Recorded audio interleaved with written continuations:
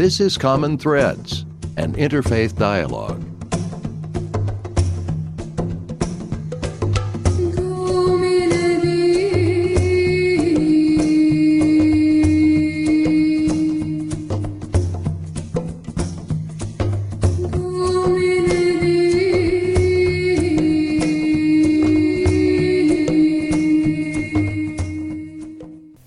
Hello, I'm Fred Stella, President of the Interfaith Dialogue Association. Welcome to another edition of Common Threads.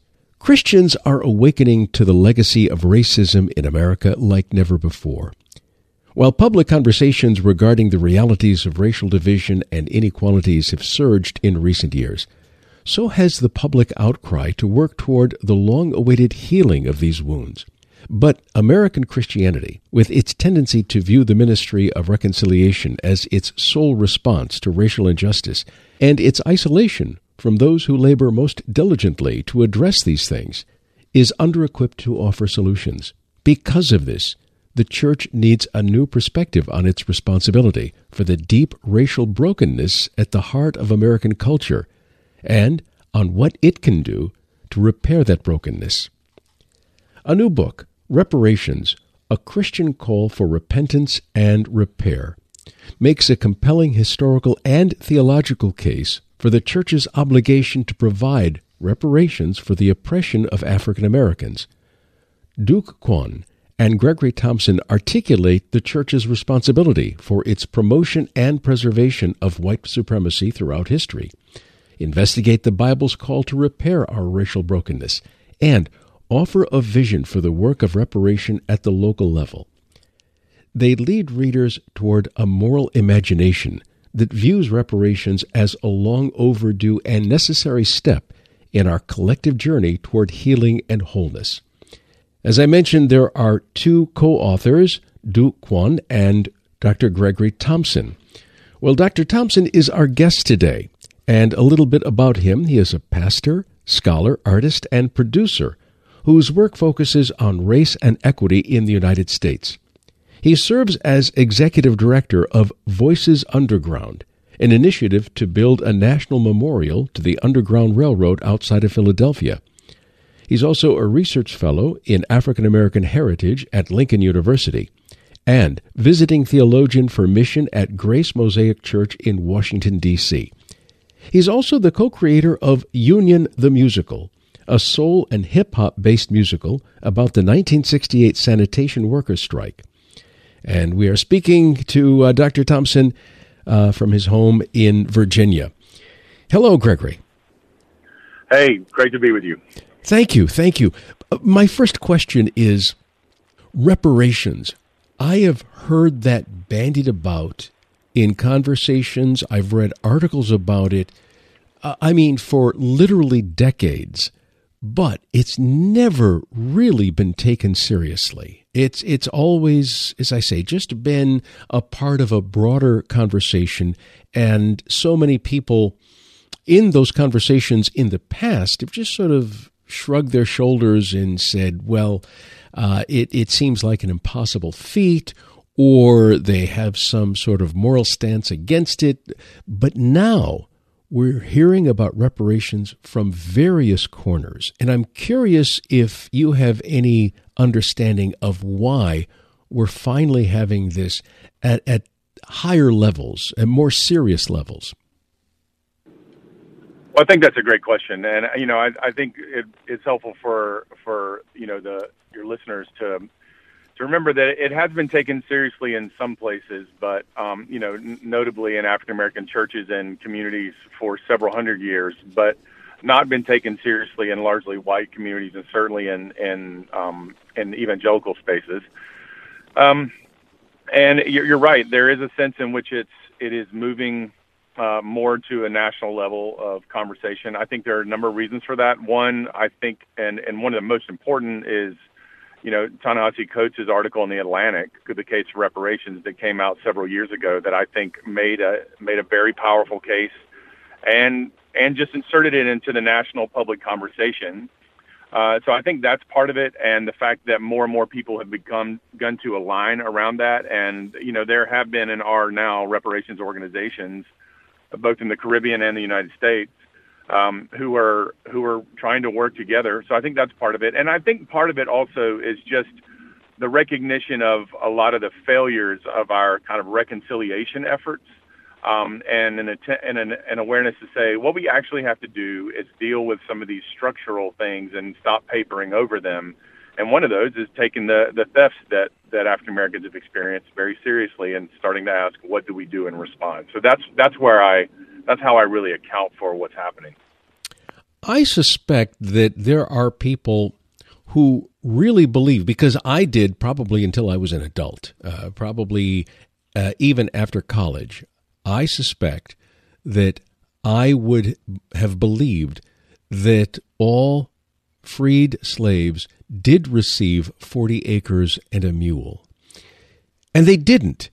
Do you remember, or do you know, why was that promised, and why was that promise not kept?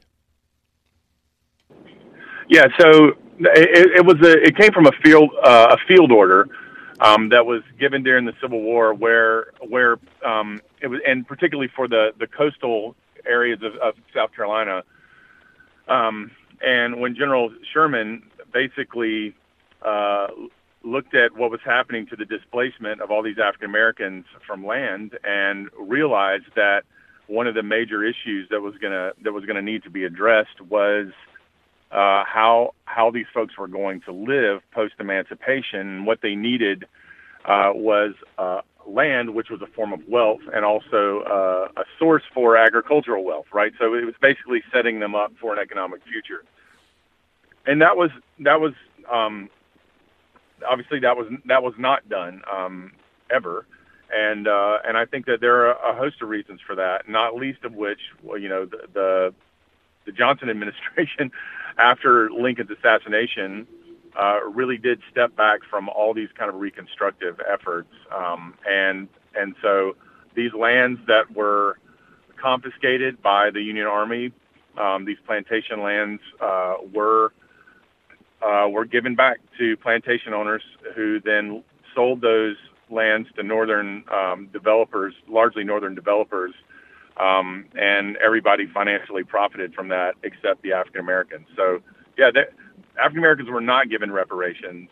In fact, American slave owners were given reparations after emancipation in certain settings. And that's really important that people understand that America does, in fact, have a history of reparations. It just has never seemed to have the ability to do that for African Americans. I have to tell you that the beginning of your book, in the introduction, is, I hate to flatter, but is one of the most entertaining elements of a nonfiction book that I've ever read. And I am referring to the letter from Jordan Anderson that you publish. I think it's brilliant. I think that if I saw this, say, as a part of fiction on television, I would roll my eyes and say, "Oh, come on, something like this couldn't happen." But in fact, this is historical, and it's amazing. I kept thinking that this would be something written in a script by Aaron Sorkin. So tell us a little bit. Give us the background on why Jordan Anderson would be writing his old master, Colonel P.H. Anderson, in Big Spring, Tennessee. Yeah, well, it's after the Civil War. His old master has returned from the Confederate Army. Jordan Anderson and others had escaped from the plantation during the war. His former master found out where he was and wrote him and asked him to come back to the plantation and promised to treat him well. He basically said, "The plantation's falling apart. I really need your help." And Anderson responds, in a way that's just absolutely genius and hilarious, but also very, very poignant and moving. And what he essentially says is, "You did not pay me for what you owed me. And until you do pay me, I have no reason to trust your word. Even though I care about the old place," he says, "I'd love to see the old home place again. Even though I care about my friends there, because you have not kept your word, in paying me. Because you have not paid me, then I have no basis for believing that we could have a relationship or that I could be safe in your presence going forward. And I really think that not only is that, again, beautiful and powerful in its own right, but it's also very much illustrative of how we understand the racial situation today, where African Americans are consistently, as they have said for several hundred years, saying, I can't trust you because there are basic obligations that you have that everybody that we recognize, but you're not meeting them. And so we can't go forward towards some sort of conciliatory life until some basic things are addressed. You know, it's interesting. It just occurred to me. A memory just popped into my head. So I grew up in a family. We had a restaurant equipment company in Detroit, and we sold janitorial supplies as well. One time, this African-American restaurant owner came in, and he wanted to buy a mop and pail. And someone else was helping him, but I was right there. Well, the name of the company for this janitorial supplies is White. And this gentleman asked about something about the pail, the mop pail. And this salesman says, well, the white man, meaning the representative from the white company, the white man says it'll do blah, blah, blah. And the prospective customer's eyes just kind of widen. And then the salesman said, oh, no, what I mean is the representative from the white company. And the customer says, I was going to say, because the great white father's been lying to us for years. So clearly that's just a part of the DNA, isn't it? That's right. That's exactly right. And I think that we try to make that argument in the book, and I think we're seeing it now. And it's not just that you know, a lot of the leadership of, say, quote, white America has lied to African Americans, is that we've also lied to ourselves, and willfully so, about the truth about what has happened in this country and the ways that we have or have not benefited from it, and whether we have responsibility to address it. So I think it's you know, we say at some point that you know, American white supremacy has a pathological character to it because it needed to believe that it was exceptional and like a beacon of freedom, even as it was enslaving millions of people. And there's something deeply morally broken about that, and that deceit has not abated. Are you sympathetic to those politicians who are now being asked, do you believe that America's racism is systemic, or that America is a racist country in its DNA? Can you imagine that that's perhaps a challenging question to answer when you're running for office in certain parts of the country? Well, I'm sure that it is.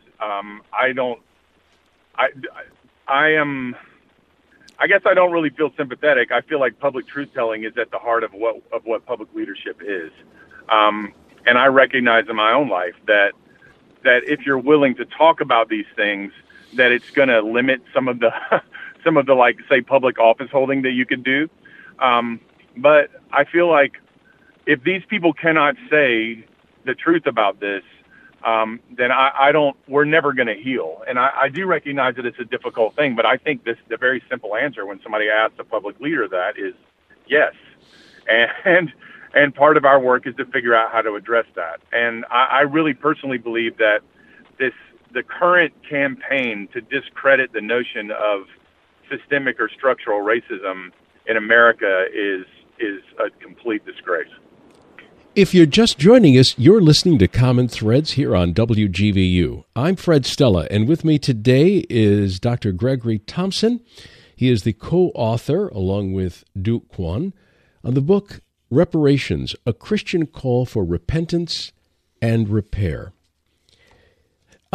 Tell us about your work locally. What are you able to do in the current position you're in on the ground? Well, thank you for that question. So I'm the executive director of an organization called Voices Underground, which is based in Chester County, Pennsylvania. It's just outside of Philadelphia, that's really the ground zero of American abolitionism and the Underground Railroad.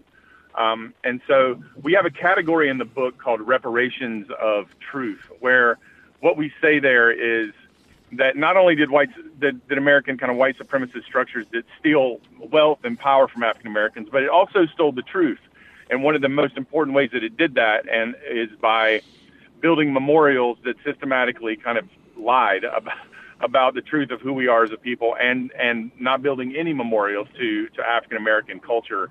And so our work is to really build the national memorial of the Underground Railroad in this part of the country, and it is, in my mind, a very explicit expression of the reparative work to which we're called, and I'm very grateful to be a part of that. What is the response there locally to your efforts? Well, I mean, it's been wonderful. I've been working on it for 4 years, and we worked with a lot of our community partners there in Chester County to start the Chester County Juneteenth Festival this year, which is the first countywide festival of its kind in their history, that really focuses on African American cultural history. And people came out. There were events in every single municipality. 62 historical societies had events. Schools. People are willing to rally around and tell these stories. And I think this is a really important approach, because if we just have a very direct conversation, like about a political conversation, people tend to shut down. But when we can collaborate towards public truth-telling in a way that is interesting and creative, people are joining and actually making it more beautiful than it would otherwise be.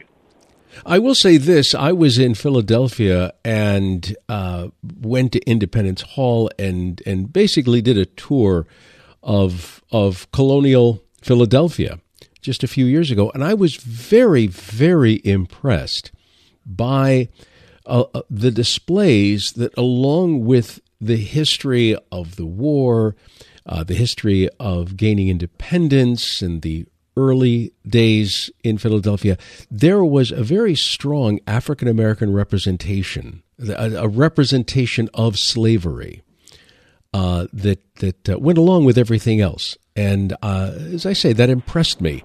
I'm assuming that is relatively new, that if I took the same tour in 1960, I might not see that.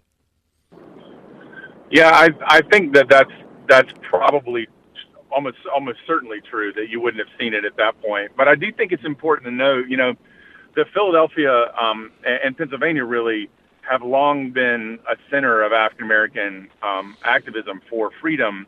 In fact, the largest free black community in the United States in the 18th century was in Philadelphia. And so a lot of the center of the Underground Railroad, because obviously the boundary between Delaware and Pennsylvania was the border between enslavement and freedom. And so that African American community along southern Pennsylvania has always played a very, very important role in the work. And so I'm really glad that you saw it, and not surprised. When you were writing this book, I'm suspecting that the argument the national argument that we seem to be having over critical race theory was not at the forefront of media outlets, and now it is. And I don't believe you addressed critical race theory by its name in the book. If you did, I missed that. But no, we didn't. Okay, but can you speak to the interesting situation we have with your book coming out right now at the height of this, I want to say, nonsensical argument? Not that it doesn't bear discussing, but the fact that most people who are in opposition to critical race theory cannot even define it. Yeah, I think that's absolutely correct, and that's one of the reasons I started seeing the critical race theory thing begin to emerge about 16 months ago, and I thought, now, this is very weird. Why is this happening? Because critical race theory has been around since the 1980s, and it developed in law schools as a question to say, if the civil rights movement was so effective, why do we still seeing these inequitable outcomes in the criminal justice system? So it was an attempt to kind of theorize and explain these observable patterns of what we're seeing, and the answer was that there are still institutional habits and practices that continue to drive these outcomes. I think that feels fairly transparently true to anybody who looks at any of this data. But again, it's an attempt to theorize about observable phenomenon. But what it's becoming in this public conversation is just a euphemism for being un-American or Marxist. People who are talking about critical race theory, and I know people who, I've been in the academy for 20 years. I know that people that I know who are talking about this, and including like, quote, thought leaders in the evangelical church, I know that they do not know what they're talking about. And it is super distressing to me that at a time when people around the world are recognizing the reality of systemic racism and are trying to address it in good faith, that many conservative evangelical leaders are changing the subject and now saying that the real issue in America is not white supremacy. The real issue is the alleged Marxism embedded in critical race theory. And honestly, this is straight out of J. Edgar Hoover's playbook, in my opinion, because one thing you can set your watch by is when black people start talking about liberation, white folks start talking about Marxism. That is a historically demonstrable pattern for the past 100 years. In South Africa as well. Yeah, I can't speak to that, but I do think that there are ways of discrediting liberation movements, and one of those is to call them is to basically make them an enemy. And I think that's really what the critical race theory thing is. I mean, I read something just a couple of days ago. Somebody sent me about, critical race theory is a Christian heresy. That is complete nonsense. It is not a worldview. It is not a religious belief. It is an attempt to theorize structural and institutional realities that are observable. I have been, honestly, it's not easy to surprise me, but I have been really surprised and astonished by how much this is now being used as, kind of the new, that the real threat is not our own racism. The real threat is these black people who are writing about critical race theory. I think it is shameful. I'm curious if, and I realize this might be speculation on your part, but then again, you might have genuine knowledge of this. Some of the people whom you know who are Christian academics who are opposed to critical race theory on the grounds that we're talking about right now, are they doing it because even though they know better and simply know that they can rile the masses with this? Or do you think that they genuinely believe what they're saying about it? It would be speculative, and I don't know. My guess is that, and again, this is where I'll acknowledge this is speculation, but it's what I observe. I think that in the kind of evangelical mind, and I'm an evangelical Christian, just so everybody's clear, in the evangelical mind, one of the structures of that mind is a strong belief in its own victimization, that the gospel and everything is about to be taken away from us by some enemy somewhere. And the second belief is that we are the unique and singular stewards of the truth. I call this evangelical exceptionalism. And I feel like that is what is taking shape. I mean, from a scholarly perspective, when I read some of the things that these people are writing, I'm thinking they don't know this literature. They just don't, and they don't understand why it came out. I mean, I'm a civil rights historian, right? They don't know why it came into being. They're just talking about it as though it's a worldview. It isn't.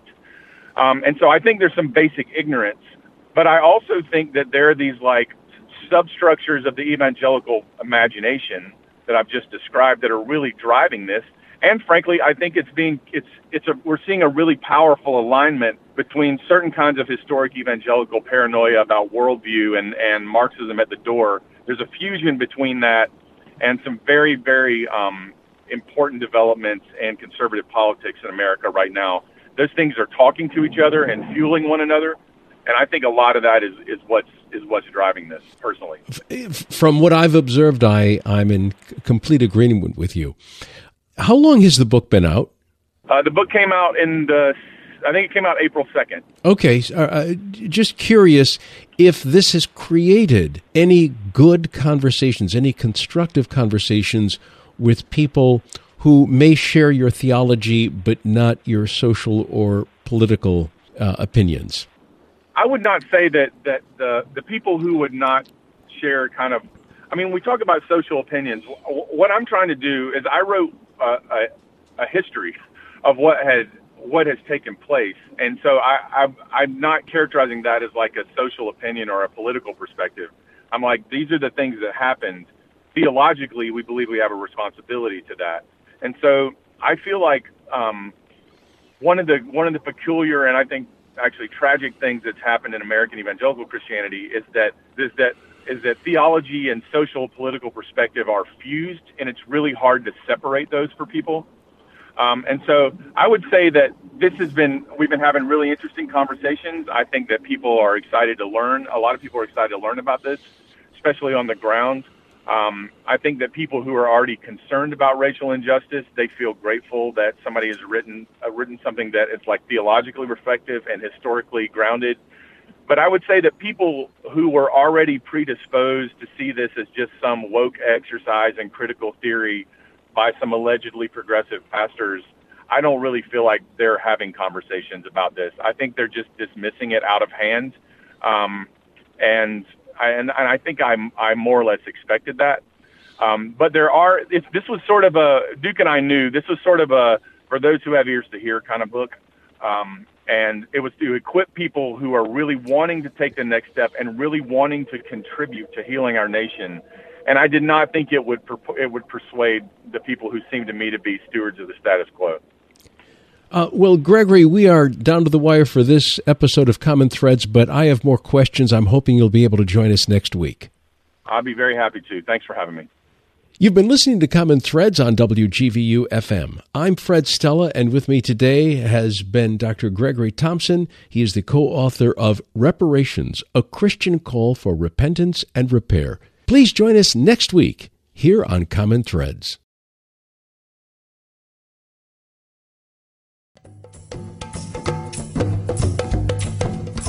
Common Threads is a production of WGVU in cooperation with the Interfaith Dialogue Association. The views and opinions expressed are not necessarily those of the station, its underwriters, or Grand Valley State University. In many cases, the participants on this program represent themselves and may not be designated spokespeople for the faiths they represent. Send questions and comments by email through our website, www.interfaithdialogueassociation.org. Thank you for listening, and join us again next week for another edition of Common Threads.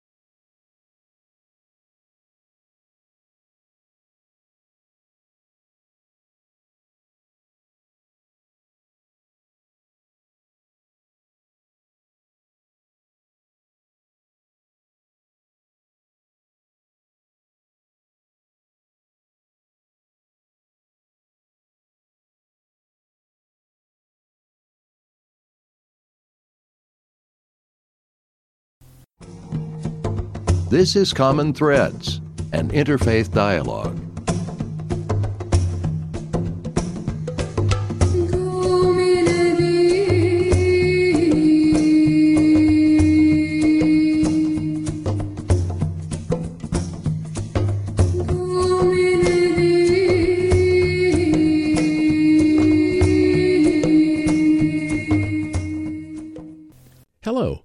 I'm Fred Stella, president of the Interfaith Dialogue Association. Welcome to another edition of Common Threads. Last week, we began our conversation with Dr. Gregory Thompson. He is the co-author of the book Reparations, A Christian Call for Repentance and Repair, a book he co-wrote with Duke Kwon. And we're going to continue a conversation today. A little bit about our guest, Gregory Thompson, who is a Ph.D., is a pastor, scholar, artist, and producer whose work focuses on race and equity in the United States. He serves as executive director of Voices Underground, an initiative to build a national memorial to the Underground Railroad outside of Philadelphia. He's also a research fellow in African American Heritage at Lincoln University and visiting theologian for mission at Grace Mosaic Church in Washington, D.C. He is the co-creator of Union, the Musical, a soul and hip-hop-based musical about the 1968 sanitation worker strike. And we are speaking to Dr. Thompson in Virginia. And welcome once again to Common Threads, Gregory. I'm glad to be back. Thanks. Certainly. One thing that we didn't mention last week, and I think it is kind of important, you're writing what I think is an extremely important book on the history of slavery, of Jim Crow, this Reconstruction prior to Jim Crow, and the Civil Rights Movement and the movement that we are experiencing today in race relations. You are white, and your co-author is Korean. And I'm wondering how that all worked to get this book out of both of you. And, well, I'll just let you answer that. Yeah, well, it's a great question, and it's one of the things that we had to talk about as we were thinking about this. I mean, I'll just speak for myself. I'm a white Southern man from South Carolina and descendants of people who were in the Klan. And, my own like moral life it's not white guilt. But it's an attempt to take responsibility for an historical inheritance. And my whole life is about that work. And I also am approaching it from a missiological perspective, where I actually think that the greatest kind of threat to the integrity of Christianity in America is not some alleged Marxist plot. It is our own unwillingness to repent and to redress our country's singular history of white supremacy. And so that's all part of who I am, and that drove me to this book. And in fact, it drives all of my work. But when we were beginning to write this book, we were like, is this an appropriate book for us to write? And we talked to a lot of folks around the country, and the answer was yes, it is, because a reparations conversation is by nature a two-party conversation. There's those to whom reparations are owed, in this case African Americans, and there's those who owe them, in that case me. And so each party of that conversation has its own role and its own things to say, and this book is an expression of that. We say that I don't know if I said it in the book, but I have said in other settings. Imagine if the thief on a cross wrote a book. This is from that perspective. And it's interesting because last week when you were with us, we were talking about critical race theory and how so many people, particularly on the right, are condemning it for reasons that are nonsensical. And one of the reasons I've heard, I'm sure you have as well, is I don't want my child being taught to be guilty about his race. That's racism. Now, you just said you are the descendant of Klan members, and you're not feeling guilt. You're simply taking responsibility. Could you dig into that a little bit more?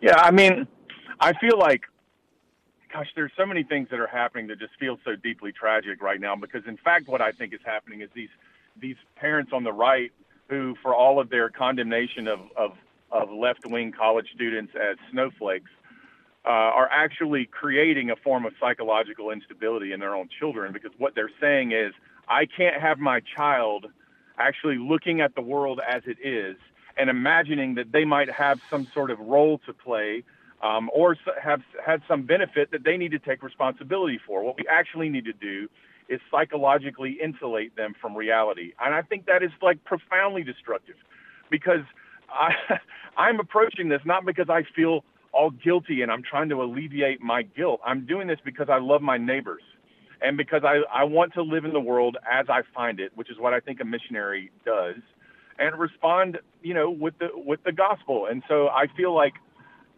critical race theory doesn't teach you to feel guilty about your race. What it does is it helps us understand, and let me just say parenthetically, I don't love everything about critical race theory, and there isn't just one single thing called critical race theory. Those scholars disagree with one another. So just as a caveat, and by the way, I think that's how the intellectual life works.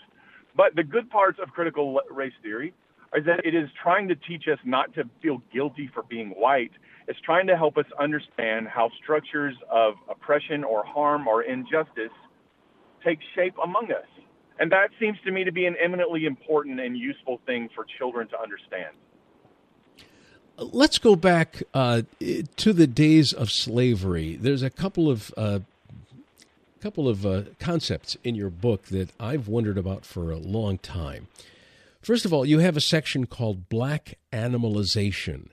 And this was the understanding that many slavers in America, they referred to Africans as animalized humans. And what I'm curious about, two things. Number one, was there ever the opinion that black Africans did not have souls? Or was it a given? Do we know? Are there any documents to that? Well, I mean, I think there's all manner of nonsense that came out, and certainly there was the idea that African Americans were almost like beasts of burden. They were like a horse. And Frederick Douglass makes this explicit. Whether somebody made an argument that they are without souls, I don't actually know the answer to that. I think that would be very difficult for people to make that case credibly, especially since they required them to go to churches on Sunday.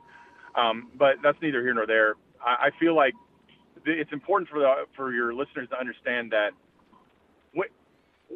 when you're enslaving someone, you have to have a justification for doing that.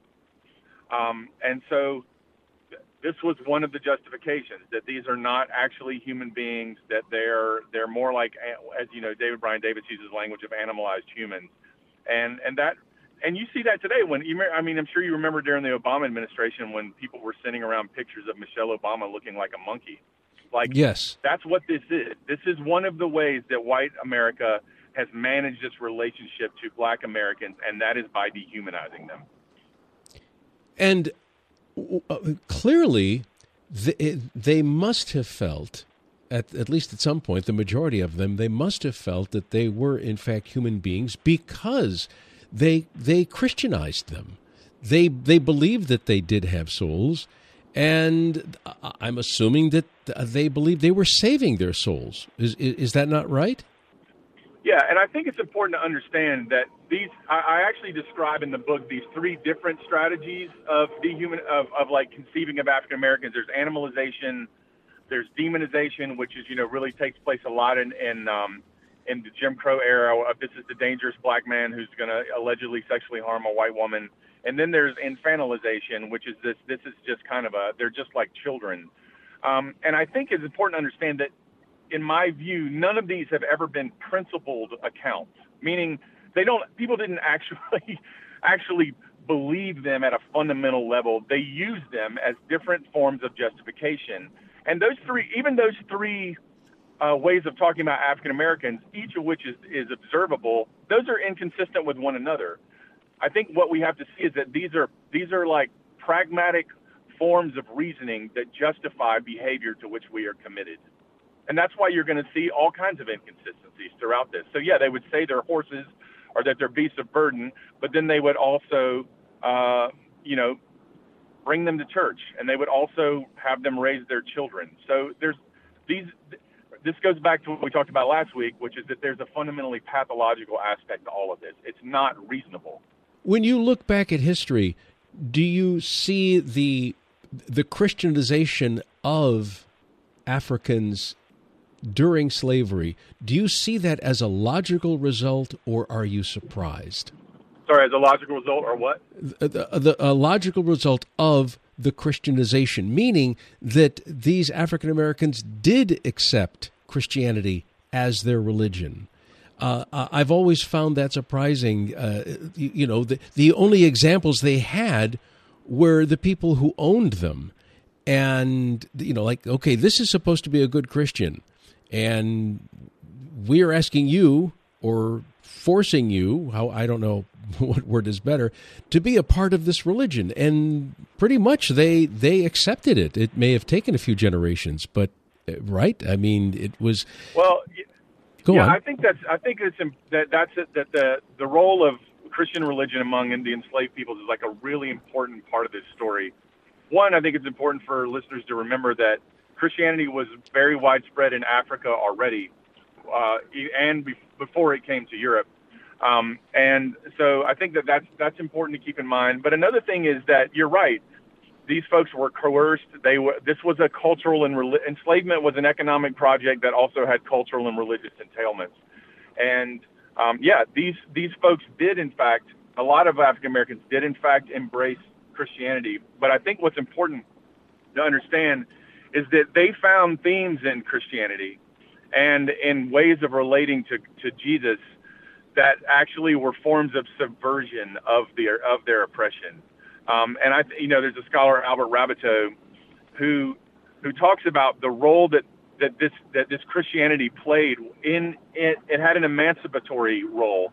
And so I think, again, this is one of the things I think is most beautiful about the Christian faith in America as it is found expression in the Black church, is that even in the midst of all of this horrible stuff, they saw, because the Spirit told them and showed them, that God was with the poor and that He loved them and that He would deliver them. And that is where the prophetic energy of the Black church has really always been. And I think that's one of and I personally believe that the Black church has been one of the most important and faithful stewards of Christianity in the West. If you're just joining us, you're listening to Common Threads on WGVU-FM. I'm Fred Stella, and my guest today, Dr. Gregory Thompson. He is the co-author of Reparations, A Christian Call for Repentance and Repair. So, Greg, in your book, you give you make a couple of different cases, one from the Hebrew Bible and one from the New Testament, in terms of this is what I'm using to back my conviction that reparations must be made. So can you address those in either order? Yeah, sure. So I'll take the example of Zacchaeus, because that actually gets at both of them. Those of your readers who are familiar with the Bible will know the Zacchaeus story. This man had lied to his neighbors and stolen from them unjustly. He encounters Jesus and then says, if I've stolen anything, I'm going to give back 4 times what I stole, and I'm going to give half my possessions to the poor. Zacchaeus wasn't just kind of freaking out right there, okay? He was actually relying on the Jewish tradition that comes from the book of Numbers about restitution. And so part of our book that says when one is culpable for a theft, and we have different ways of talking about what culpability means in the theological tradition, then one has an obligation to restore those things. That is in the book of Numbers, it is in Deuteronomy, and it is of course in the Gospels. And we think that, honestly, we think that every 6-year-old in every church in America already knows this. Like, this is not a complicated moral case. When you take something from someone, you give it back. And so we already know this. We just have not been willing to apply it to this particular social situation for a host of reasons. And there was a couple other, I've got the book in front of me, but I can't find the page. There were a couple of other portions of the Bible that you also bring out to make this case. Am I correct? Well, I think our focus was really on Zacchaeus, and then the especially the books of Moses around the kind of Hebrew theory of restitution. And then, of course, we had a whole section on the Good Samaritan. Yes, that's it. And also, yeah, and I think the Good Samaritan story is really important because, for your readers who haven't read the book, listeners who haven't read the book, we basically say that white supremacy was an act of theft, and that there are two really important stories in the New Testament that deal with theft. One of them is the Zacchaeus story, and the other is the Samaritan story, where somebody came upon a theft in which they were not complicit, and they still sought to restore the person to wholeness. And so for us, that really obviates the concern of I never owned slaves, or my family's from Ireland and we didn't come until the 1890s. I shouldn't do this. And I think that kind of extenuating questioning is sort of unnervingly absent from the Good Samaritan story, right? And so I think it's really important for people to say, this is about the love of our neighbors. That's what this is about. Yeah, the way I see it is that if someone takes citizenship today, regardless of where they're from, they could be from China, they could be from Germany, they could be from South Africa, wherever they're from, at that point, something almost mystical happens when they become the heirs of everything. They become the heirs of the Declaration of Independence, and our founding fathers become their founding fathers.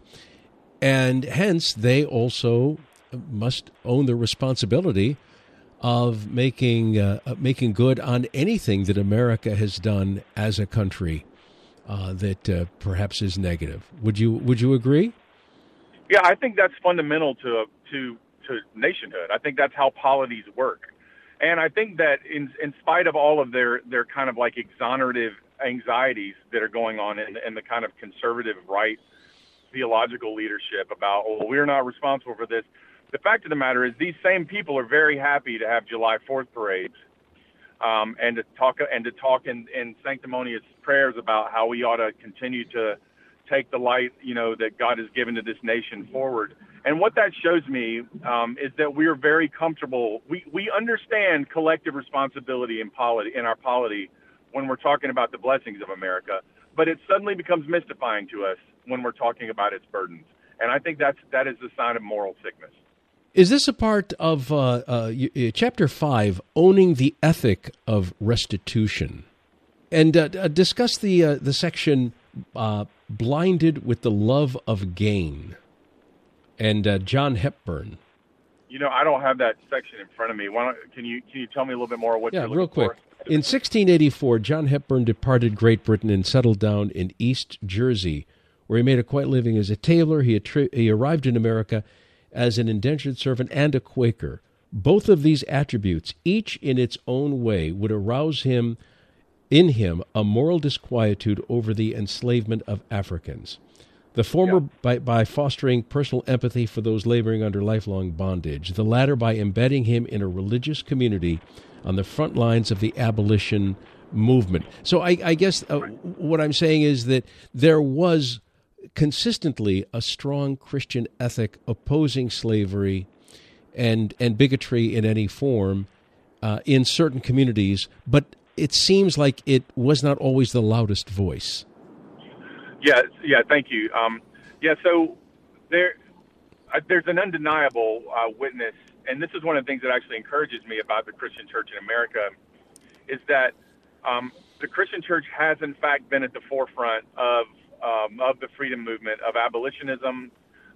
Certainly that was true in the Quakers, it was true in Presbyterians, it was true in Methodists, it was true in Baptists in different contexts. And so I think that we have to understand that the Christian church in America has always had been a place of resistance. Now, it's not only been a place of resistance, and in fact, in many places, it's been more often it's baptized the status quo, as it continues to do. But I do think it's important to understand that the Christian tradition in America, in white churches, black churches, etc., have long drawn on the scriptures directly related to the treatment of African Americans in this country, and leaned on the Christian theological tradition as the source of redress. And that's really important for people to know that. Tell us a little bit about your church, Mosaic. And I'm gathering that it's probably fairly diverse racially. Is that a good assumption? Yeah, that's correct. So Grace Mosaic is a multi-ethnic congregation that's pastored by an African-American pastor named Russ Whitfield, who's a wonderful, brilliant, amazing man that I am privileged to work for. And that congregation is working out its life in Northeast D.C., trying to love its neighbors, trying to work through race issues in its own community, and then trying to do reparative work in the larger city. And it's a part of a network. It's actually in the same network where Reverend Duke Kwan's church is. He's a pastor of Grace Meridian Hill. It's the same kind of church, but in a different community in D.C. So that is a place that's actively trying to work out these things, and I'm really grateful to be a part of that. I suspect that the book is looking at a couple of different processes.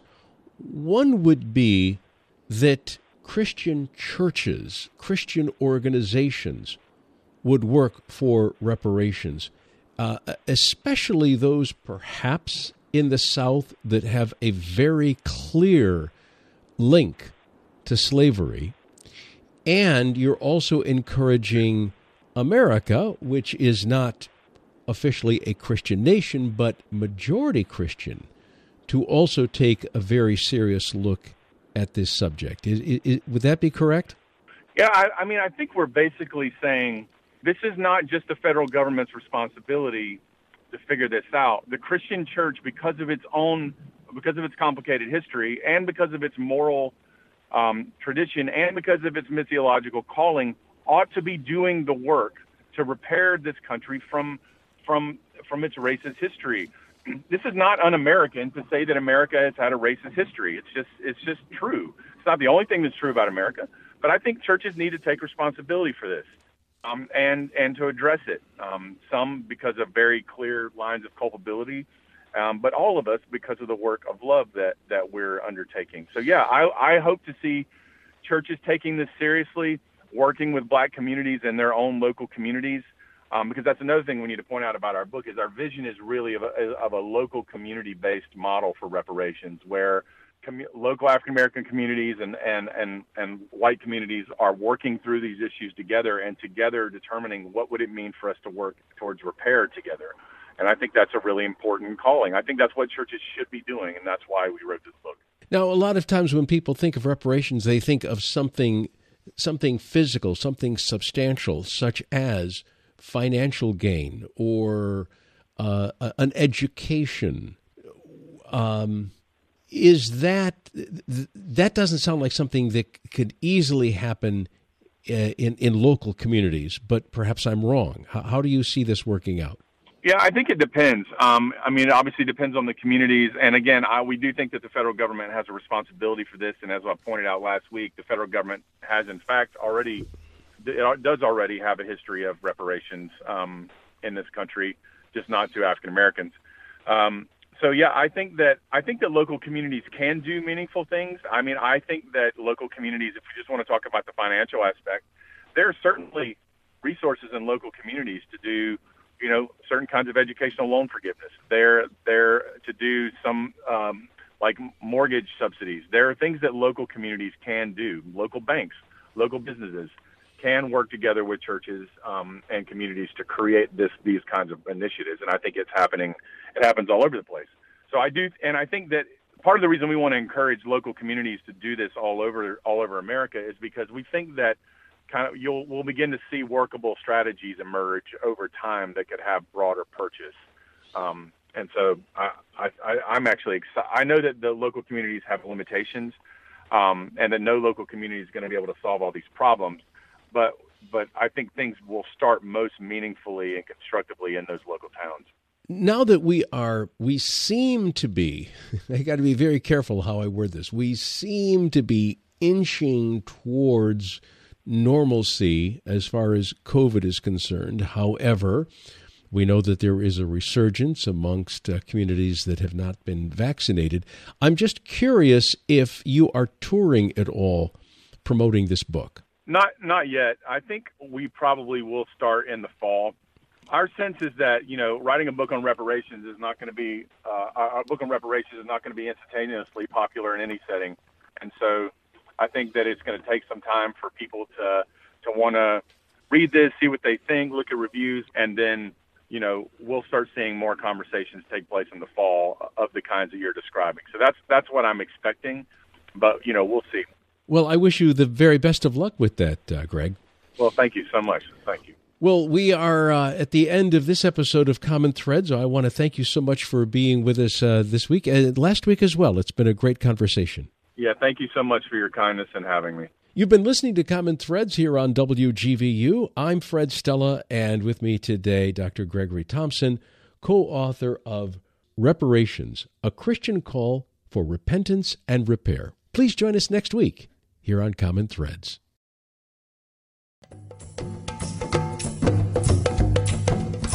Common Threads is a production of WGVU in cooperation with the Interfaith Dialogue Association. The views and opinions expressed are not necessarily those of the station, its underwriters, or Grand Valley State University. In many cases, the participants on this program represent themselves and may not be designated spokespeople for the faiths they represent. Send questions and comments by email through our website, www.interfaithdialogueassociation.org. Thank you for listening, and join us again next week for another edition of Common Threads.